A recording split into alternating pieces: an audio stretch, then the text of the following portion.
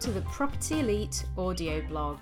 This week we're looking at the APC Lifeline, all about your final assessment submission. Property Elite's sole aim is to build better property professionals, supporting your career every step of the way. Whether you're completing an RICS accredited degree course, your APC, or simply seeking engaging CPD.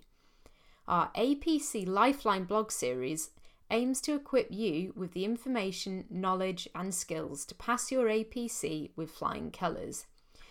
With the Session 2 submission dates looming in August, September and October, depending on your route to qualification, this article will help you check that you're on the right path with your documentation.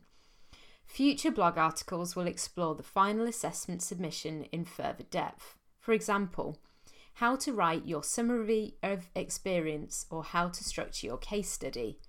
If you've got any concerns at all, just call us on 07491 252 025 or email jen@property-elite.co.uk for your free and friendly 30-minute APC consultation. So, why is this topic relevant to me? Your final assessment submission is the first item that your assessors will see, helping them to form that vital first impression. It also provides the basis of your interview. Your assessor's questioning will concentrate upon the experience that you write about. It's definitely worth putting the effort in to provide a professional, complete and comprehensive document. It'll give you a head start on your assessment day. So when do I need to submit by? For your final assessment, land and property, it's between the 15th and 31st of August 2017. For built environment pathways, it's the 15th to 30th of September. If you're doing a prelim review, land and property is the 15th to 30th of September and built environment the 15th to 31st of October. If you're doing the senior professional route, it's the 15th to the 31st of August. So, how do you submit? Newly enrolled candidates submit using ARC, the Assessment Resource Centre set up by the RICS. There are transitional arrangements in place for existing and referred candidates using the MS Word style templates. So what does my submission need to include? There's 5 things: candidate details, summary of experience, case study, CPD record, and your ethics certificate. So, what's the summary of experience? This tells the assessors all about your experience. Depending on your choice of competencies, you'll need to attain one of 3 levels. Level 1, knowledge and understanding. This is all about explaining what you know through your university studies, distance learning, work experience, or CPD. Level 2, application of knowledge and understanding. This goes one step further and requires practical examples of how you have applied what you've learnt. Level 3, reasoned advice and depth of knowledge.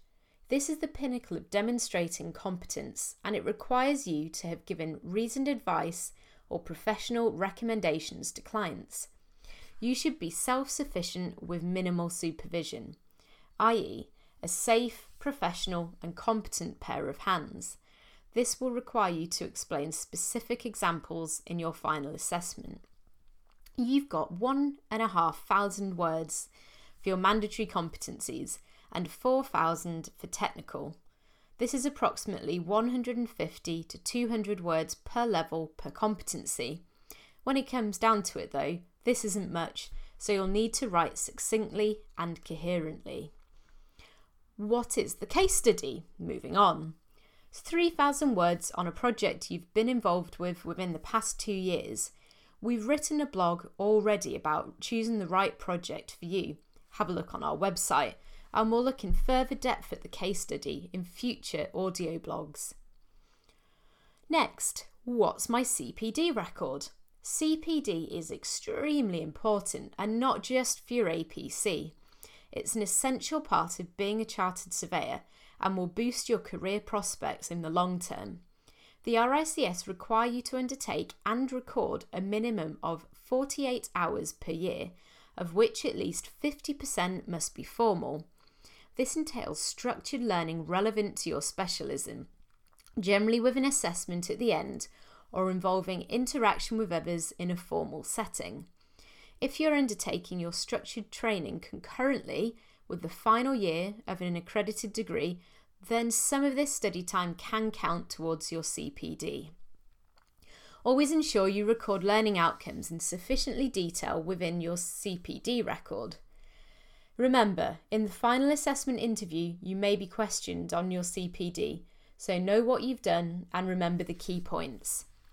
So finally, how do you get it right first time? Proofread it again and again. Make sure it's your own work. RICS have a system called Turnitin to check for plagiarism. Don't miss the deadlines. Make it neat, professional and coherent. Ensure you submit physical signatures from your proposer and 2 seconders. At least 1 must be FRICS and no more than 2 may be from your employer. We've also written top tips on a previous blog article. Again, check out the website. If you've been referred, don't panic. Again, we've written a longer blog article all about what to do and how we can help support you. So, want to know more? Contact us for your free and friendly APC consultation.